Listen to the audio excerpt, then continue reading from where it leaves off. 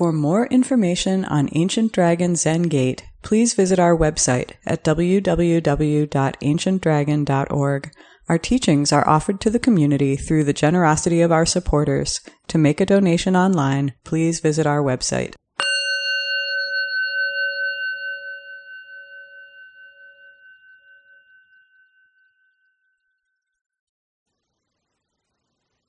So, welcome.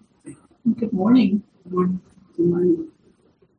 Awakening beings.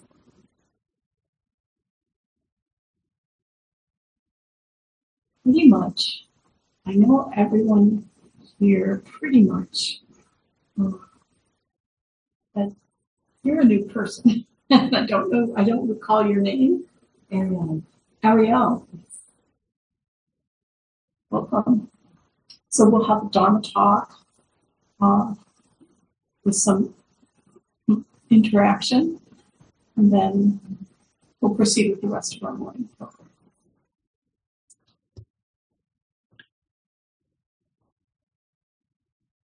So I expected it to be warmer today in the Sendo. So I hope this little air circulator hasn't been bothering you too much. I could feel a little north wind breeze, cool breeze through the window as well. So if people hear me?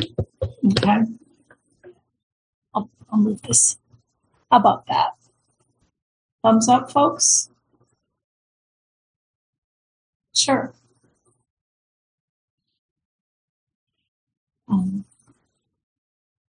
So I want to just say a special thank you to everyone who came here this morning on this holiday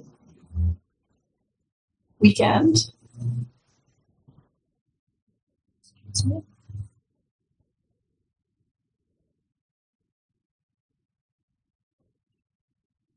Especially our Eno, Jerry, who takes care of the meditation hall and the functioning, and she also served as our greeter.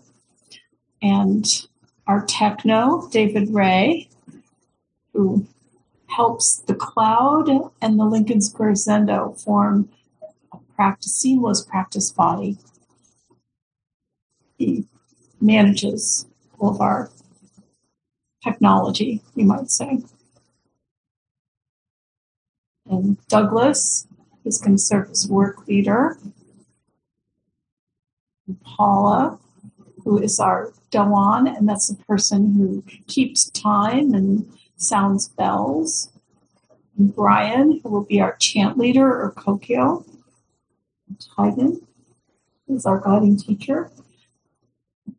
So many people just in this little room come together to support our practice. And of course, we all do this. It's kind of magical how this happens. So today, I want to focus on our experience of Zazen and a particular aspect of that experience, which has to do with our eyes and our vision in shikantaza, in just sitting, which is our practice of sitting meditation. So maybe another way that I'd like to talk about this is kind of a liberation of the senses. And shikantaza or Zazen is our family style of sitting meditation. It's our gateway to awakening. Awakening our hearts, awakening our consciousness, awakening our bodies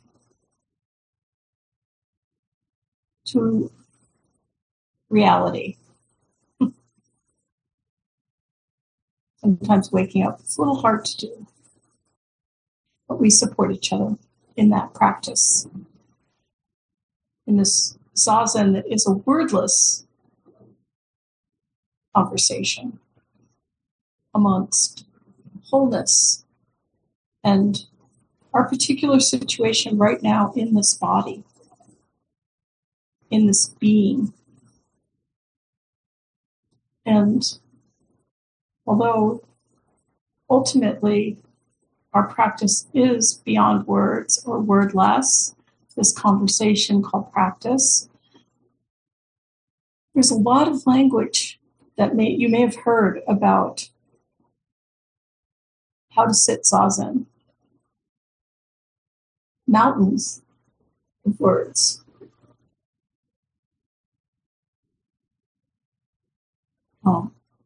Recently, a Dharma friend told me that, and maybe Douglas, you might have participated in this as well, if not others, maybe Paula.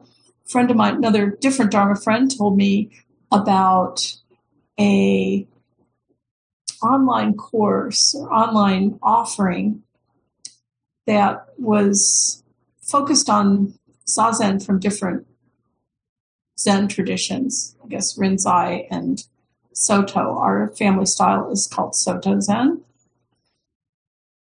And this friend, what struck me when I was talking to my friend was that she said, oh, yeah, this online class, one of the teachers discussed what we do with our eyes in Zazen and this kind of soft, open gaze of our eyes. It's like a 45-degree angle.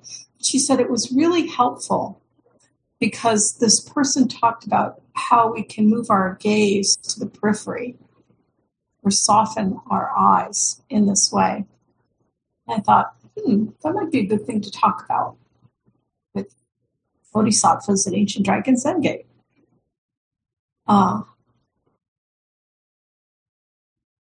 So maybe we could practice a little bit with opening our eyes, our Zazen vision. That's actually the opening of the Dharma eye.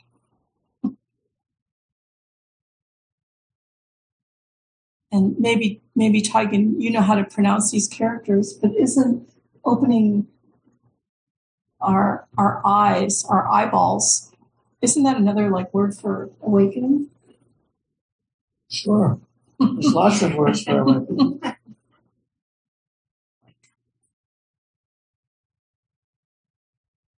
Taigen? Oh, well. Okay. We'll revisit it. Okay. Maybe during Rohatsu Sesshin. Oh, good. So, who in this room has ever received instruction on Zazen? How many times? 5?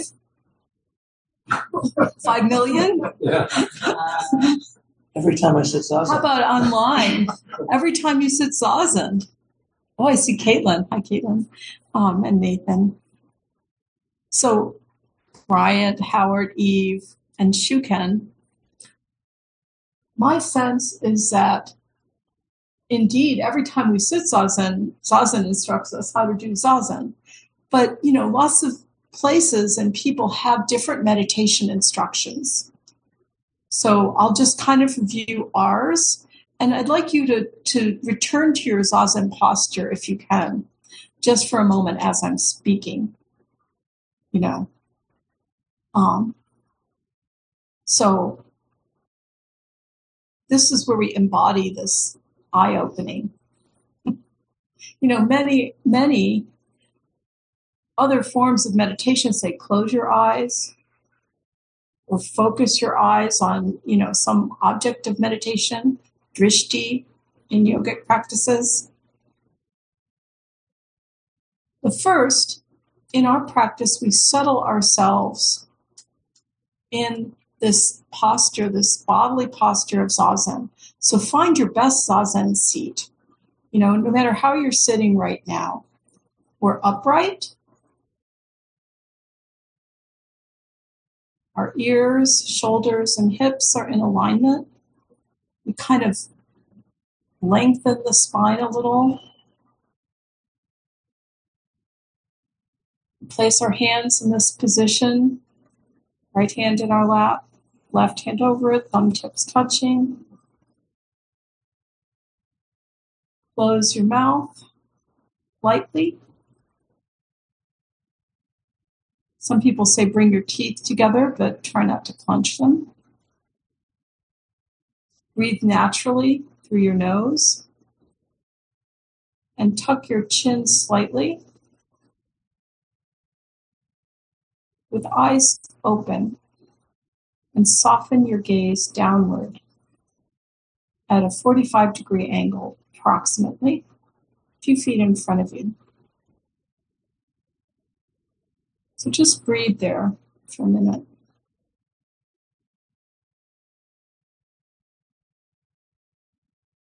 And be in your body.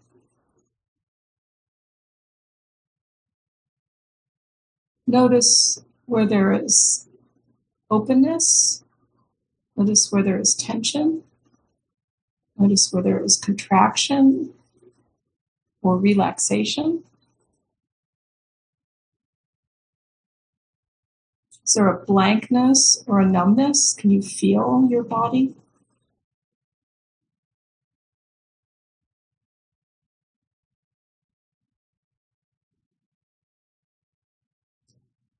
And then bring some awareness to your senses.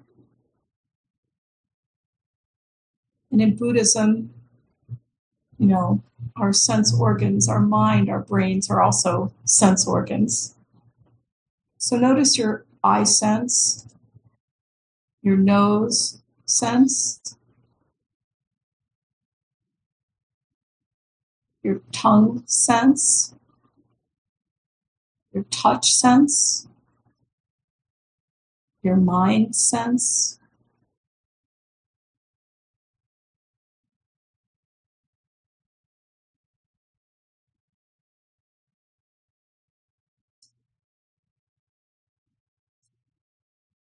And then return to your eyes, to your vision.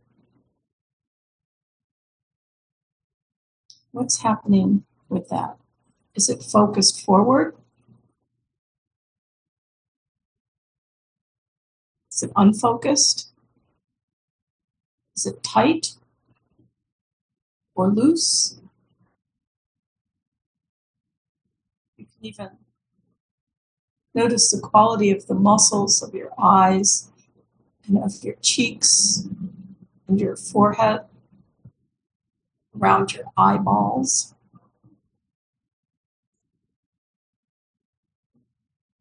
Just notice what is happening there. My Dharma friend reported that this teacher, said maintain a soft gaze, but allow the periphery, allow your vision and your softness to extend out to the periphery, your peripheral vision, the edges of your visual field. And feel welcome to blink your eyes as needed. This is a very important instruction about the eyes. Some people might keep their eyes open and think I'm not allowed to blink. But just allow the eyes to be natural and easy.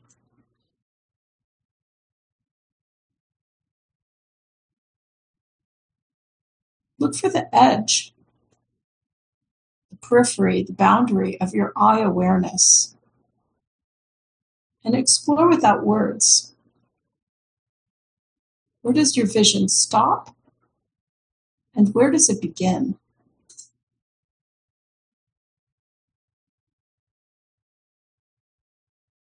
Where's the end of this eye awareness?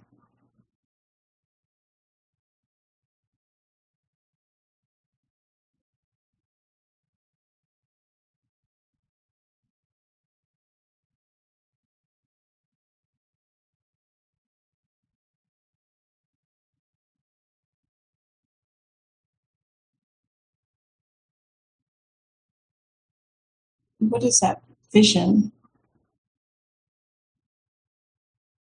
looking for, moving away from?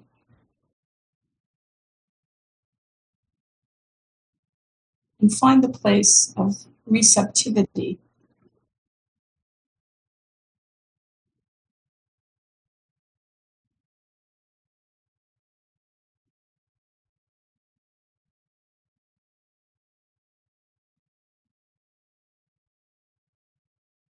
So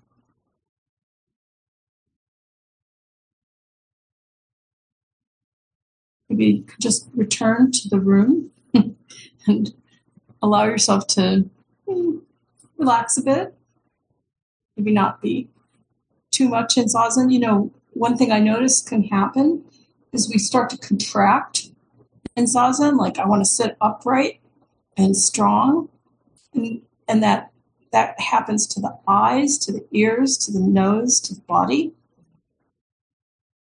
And I'm inviting freedom in our poses, in our posture, in our way of meeting the world.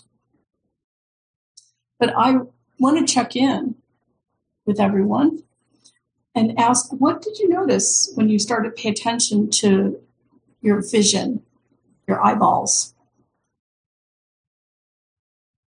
That there's boundaries. I mean, you know, like I can't see the ceiling. I can't see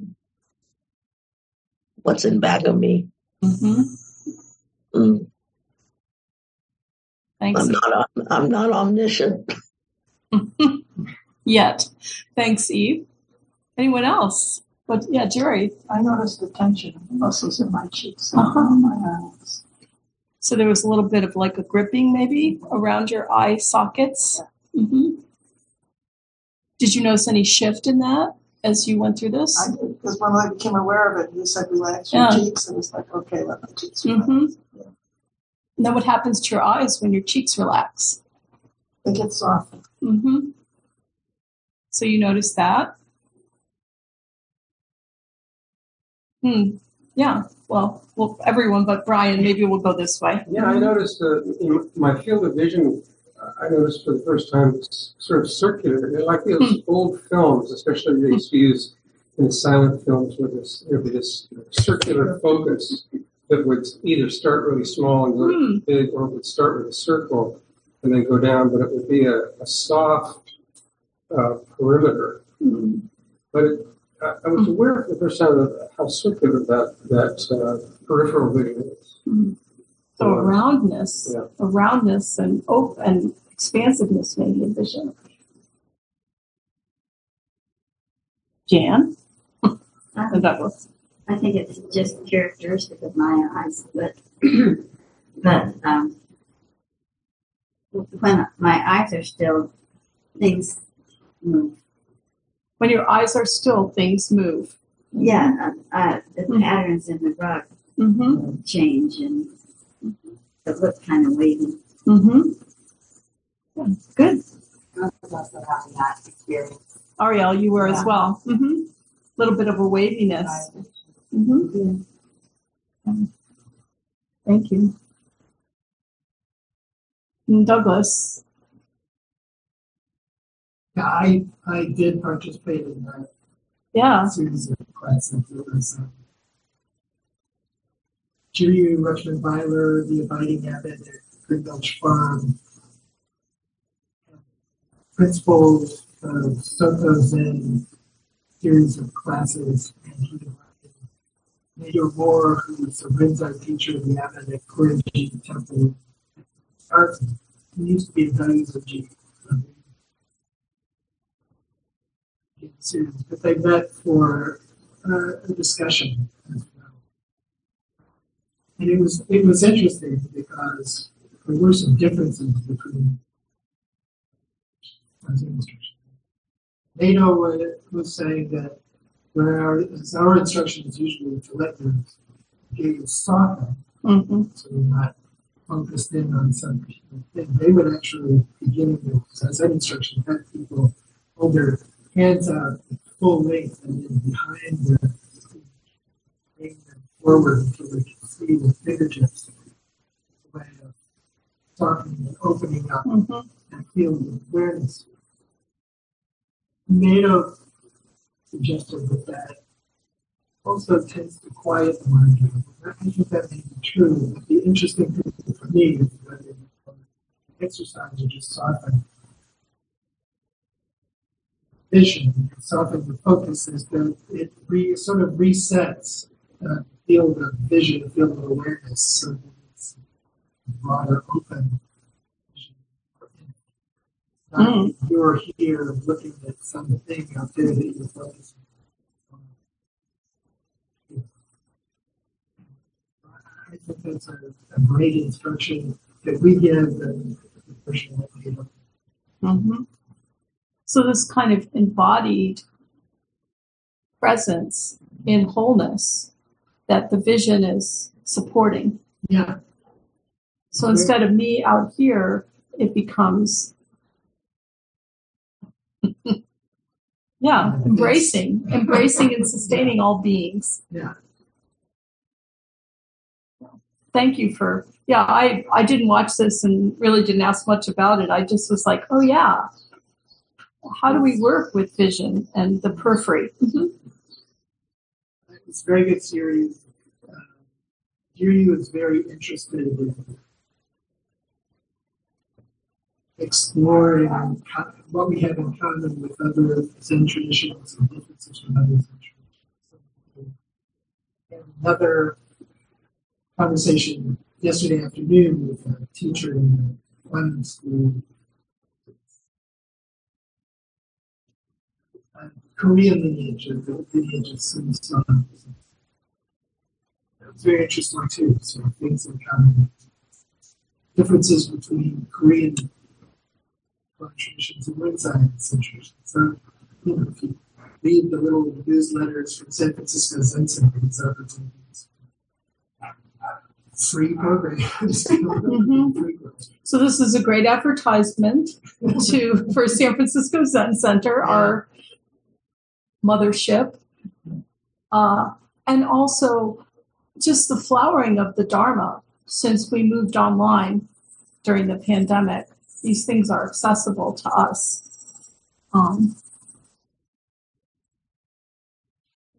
And Jan, I used to work in a building at Northwestern. It was the engineering building.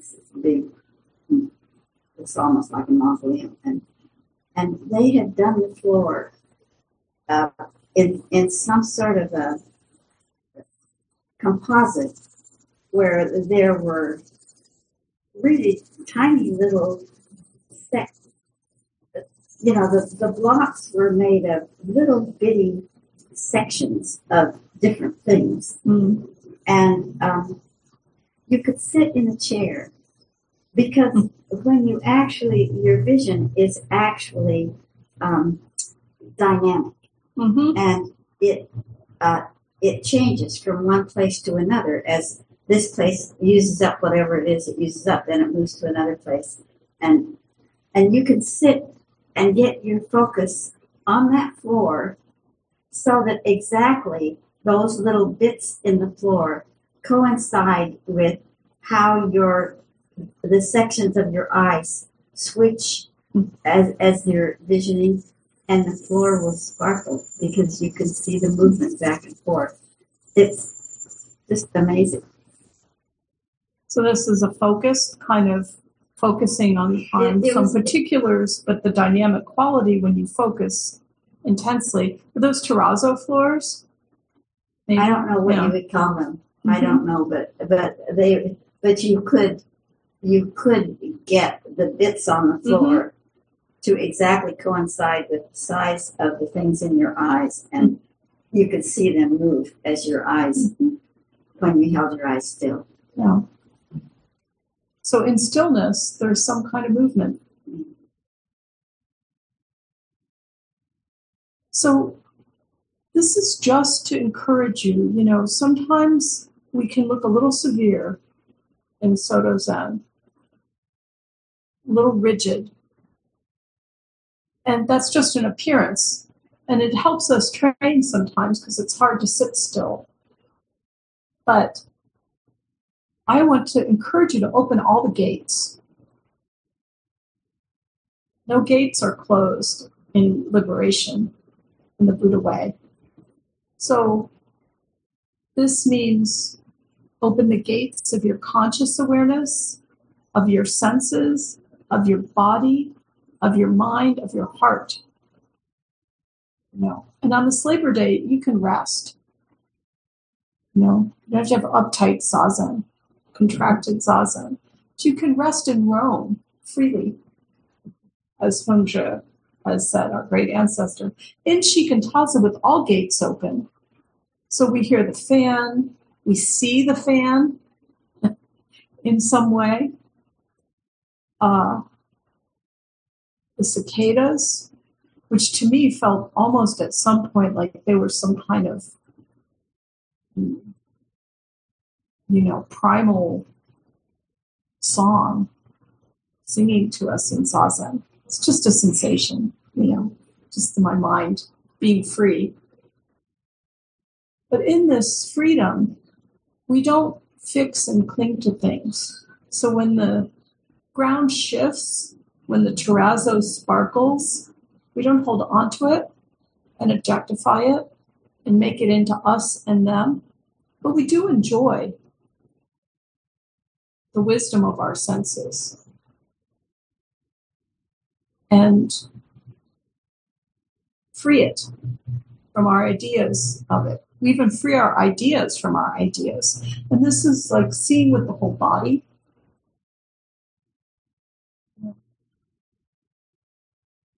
Like this awakening, but Shobo Genzo is the treasury of the true Dharma eye. When we place that Buddha on the altar at our Irving Park, someone came, a priest came, we ordered someone from San Francisco Zen Center who came and opened the eye of that statue ritually. In Zazen, we're ritually opening our eyes. Throughout the body, our eyes that respond to the world, to the suffering of the world. And even Shakyamuni Buddha had a little bit to say about this, opening the senses and being with the senses. So some monk heard about Buddha in Buddha's time, the great practitioner. He wasn't a Buddhist practitioner, but some spirit, woman spirit, I think, told Bahia of the bark cloth that it would be a good idea to see Buddha.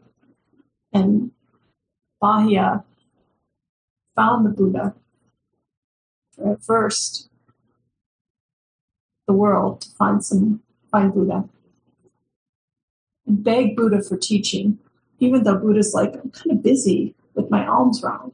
But Bahia was, please give me the Dharma. So Buddha's like, okay, Bahia, I will do this. Here's what I'm going to tell you to do. You should train yourself like this. Whenever you see a form, simply see. Whenever you hear a sound, simply hear. Whenever you smell an aroma, simply smell. Whenever you taste a flavor, simply taste. Whenever you feel a sensation, simply feel. Whenever a thought arises, let it be just a thought. Then you, this separate you that Douglas, I think, was alluding to, that you will not exist. And whenever you will not exist, you will not be caught in this world, in another world or in between. And that's the end of suffering. So those are the words of Buddha from old school, old way Buddhism. But in our Zazen, in our Shikantaza, this is opening the gates, the sense gates, the heart gates, opening all gates. This is wholehearted sitting. It's free roaming in peaceful abiding. This is a way of peace, where the end of suffering is possible, where we can live in a way that it's possible, and where everything and anyone can enter this gate and be welcomed with openness and caring and flexibility with these qualities. At first I resisted this teaching in an old sutra, probably more than one old sutra. I've heard this story, but something like entire universes, including all the fishes in the ocean, can enter a single pore of Buddha, can enter the eyeball of Buddha.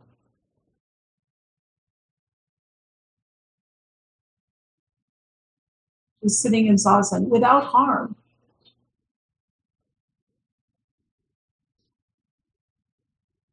I was like, what? But after sitting for a little while, I've been sitting a little while, I think it's possible. What that means, how that is, my mind can't even begin to touch it. But all the universes with their warming oceans and burning skies, those we love, those we don't love, all the sounds, smells, and tastes, they're all opening, welcoming in this conversation with our Zazen eyes. This is opening our Buddha eyes, and this is a way of our meeting our lives with kind of the look of love. It's a gaze that connects and doesn't separate. When we go beyond the periphery, it's sometimes called the clarity within clarity. If you think of how much vision is in our Buddhist teachings. And it reminded me of a little song. I wish Aishin was here. Well, there are a couple songs came to mind. I Can See Clearly Now. But also, on a clear day, you can see forever.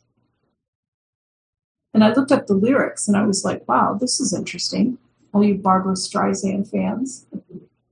Which I didn't realize she sang, actually, I'll confess, until I Googled it.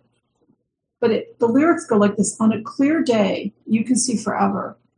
On a clear day, rise and look around you, and you'll see who you are. Can you believe this was like a Broadway musical or something? On a clear day, how it will astound you that the glow of your being outshines every star.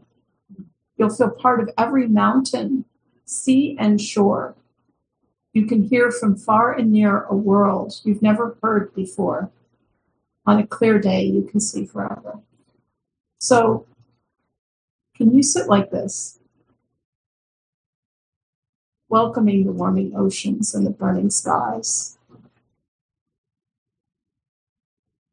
Those we love and those we don't love, into our ears and eyes and pores and nose and tongue. Of course you can. So, thank you all very much, and for coming out on this Labor Day weekend. Please offer your Dharma, especially online. I feel like I've maybe not invited you enough into this conversation, so I apologize for that.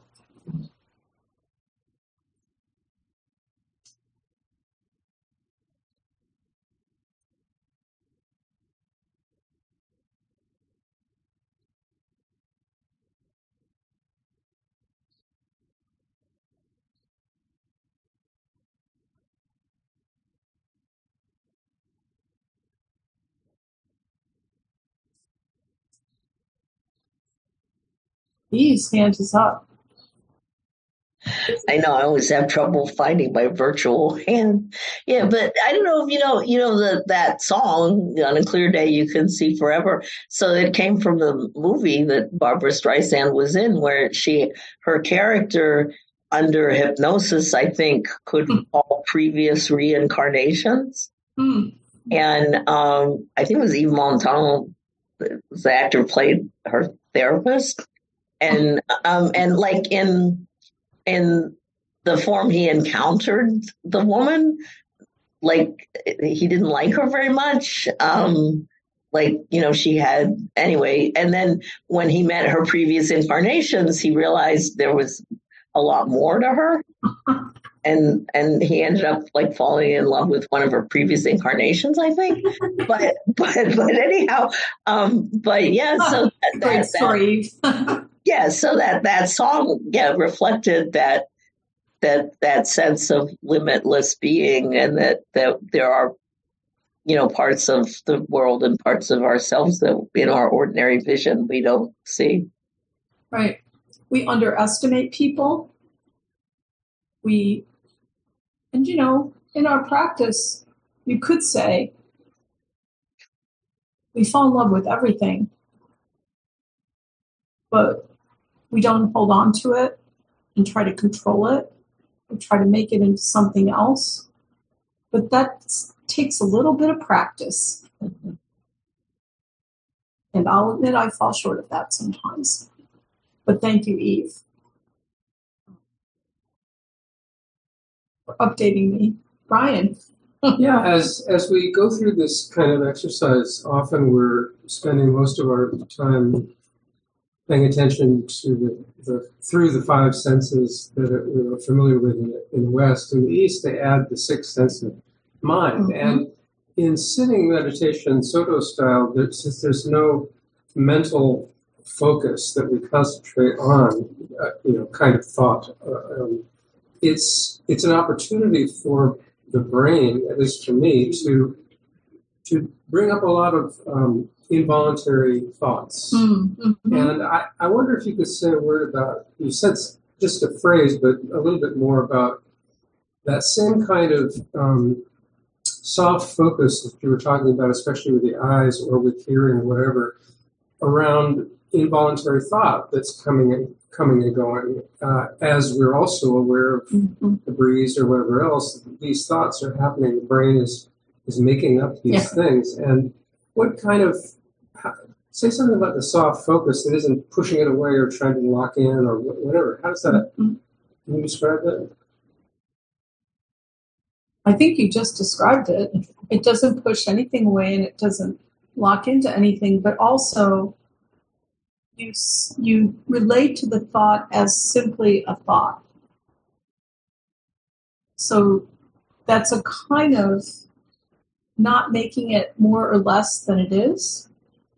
But, we have this rememberer hook or claw, the claw that's like, let me get into that thought and then start to make it more. That doesn't mean, our thoughts stop when we're dead.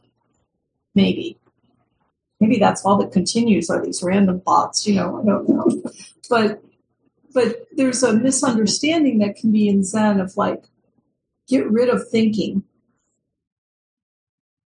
And, there's also the teaching, ordinary mind is the way. So the wisdom of our thinking, it flows through us. And when a thought's important, it will come back.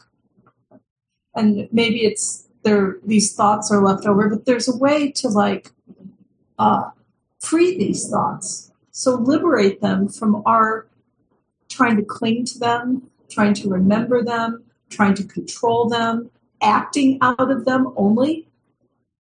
People who have brain damage who can't act out of other senses or of emotion make terrible decisions. So our thoughts need to be informed by this liberated Dharma eye, this liberated body. But it's, again, the space is endless for these thoughts. So when these thoughts, like the clouds in the vast sky, have that space, we take care of them. We're open, flexible, caring, but this idea, I'm a bad Zen student because I have a lot of thoughts. Yeah. Taigen must have a lot of thoughts. He's written so many books. And, I heard some famous author, maybe it was Peter Matheson, wrote like his entire book on his Zazen cushion, right? So are we going to judge that? So there's a good thought, right? Let me judge that because he must be a lesser practitioner than I, because I just have this open sky mind, I've been practicing with this image, body like a mountain. Is it body like a mountain? Heart like an ocean. Heart like an ocean? Yeah, mind like space. Thank you. Can't even remember the words to it, but this is that how we approach thoughts. So we're out present with them. They flow. The ocean accepts everything. Look at our dear oceans here. They're accepting so much garbage, but they're working hard to deal with it still, trying to take care of our world. And then this mind that has space for everything. And still, we live in the present moment. So some thoughts do need attention. We care for them like we care for everything else. But we open these gates up. So there's a liberative quality. So I don't know if that helps or if that's saying enough, but I think you said it just well enough yourself. Yeah, thank you. Thanks, Brian. Study the edge of thought. Study where there is no awareness of thought and where the thought goes and where the edge of the thought is. Or study might be one way. Observe. Bryant. Yay. You can unmute. Oh, there you even appeared. Yeah, I'm still learning to drive Zoom with all of its controls. Thank you for an excellent talk, and one that I think is very important for people to either learn, realize, or remind themselves of.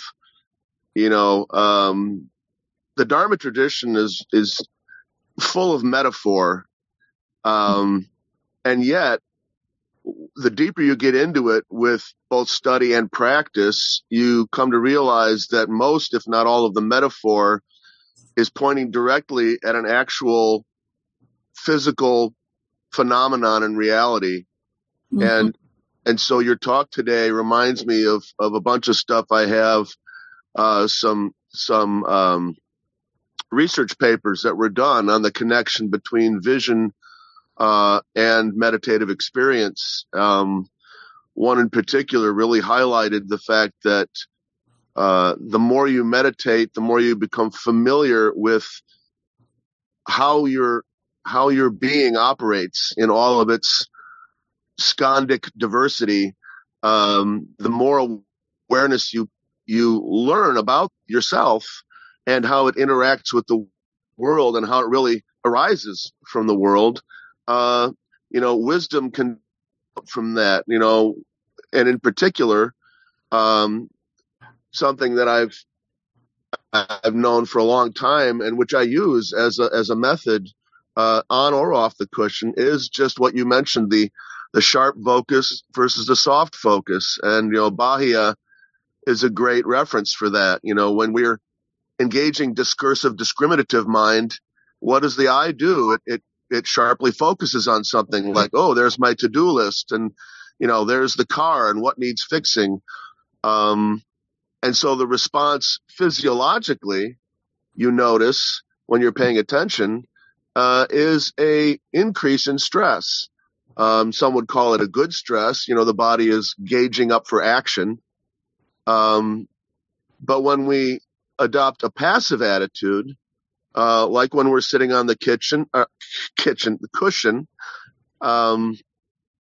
or even off the cushion, anywhere, standing in line at the bank, you can sort of shift your attention to how your eyes are, and intentionally, with intention, soften your gaze. And I've noticed this countless times that it produces a shift in my physiology, a shift. I can feel my body relaxing, as a result of that. And, it's a dependently arisen two-way street, right? So, when I notice myself really clenched with stress, one of the first things I do is I soften my gaze. And then mentally, I try to soften my grip on whatever it is that I'm fixating on. The more I've gotten into the Dharma over the years. In fact, that was the thing. I remember it was 2006. having a conversation with one of the priests in another Sangha that was my traditional Sangha. And I was practically jumping up and down with enthusiasm over my, I guess, revelations of the direct connection between our actual physiology, the scientific findings that we're discovering about the human body and its responses and engagement with the world, and the Dharma, which is 2,500 years old, and certainly we've seen the evidence of this. The Dalai Lama and others started the Mind and Life Institute that actually studies meditative techniques in the laboratory, and what are the direct connections, and so I'll just leave it at there. But there's so many things that the eye metaphor brings up in the history of our practice, in the history of our literature. The Diamond Sutra, chapter 18, there's the 5 eyes: the physical eye, the divine eye, the prajna eye, the Dharma eye, and the Buddha eye. And so even in the rich history of our liturgy, there's eye references throughout. And one final thing off the topic of eyes, but on ears, it was very interesting to read in the Shurangama Sutra. There's a chapter where 25 bodhisattvas are interviewed. What's your Dharma practice? And each one has a slightly different thing that they use.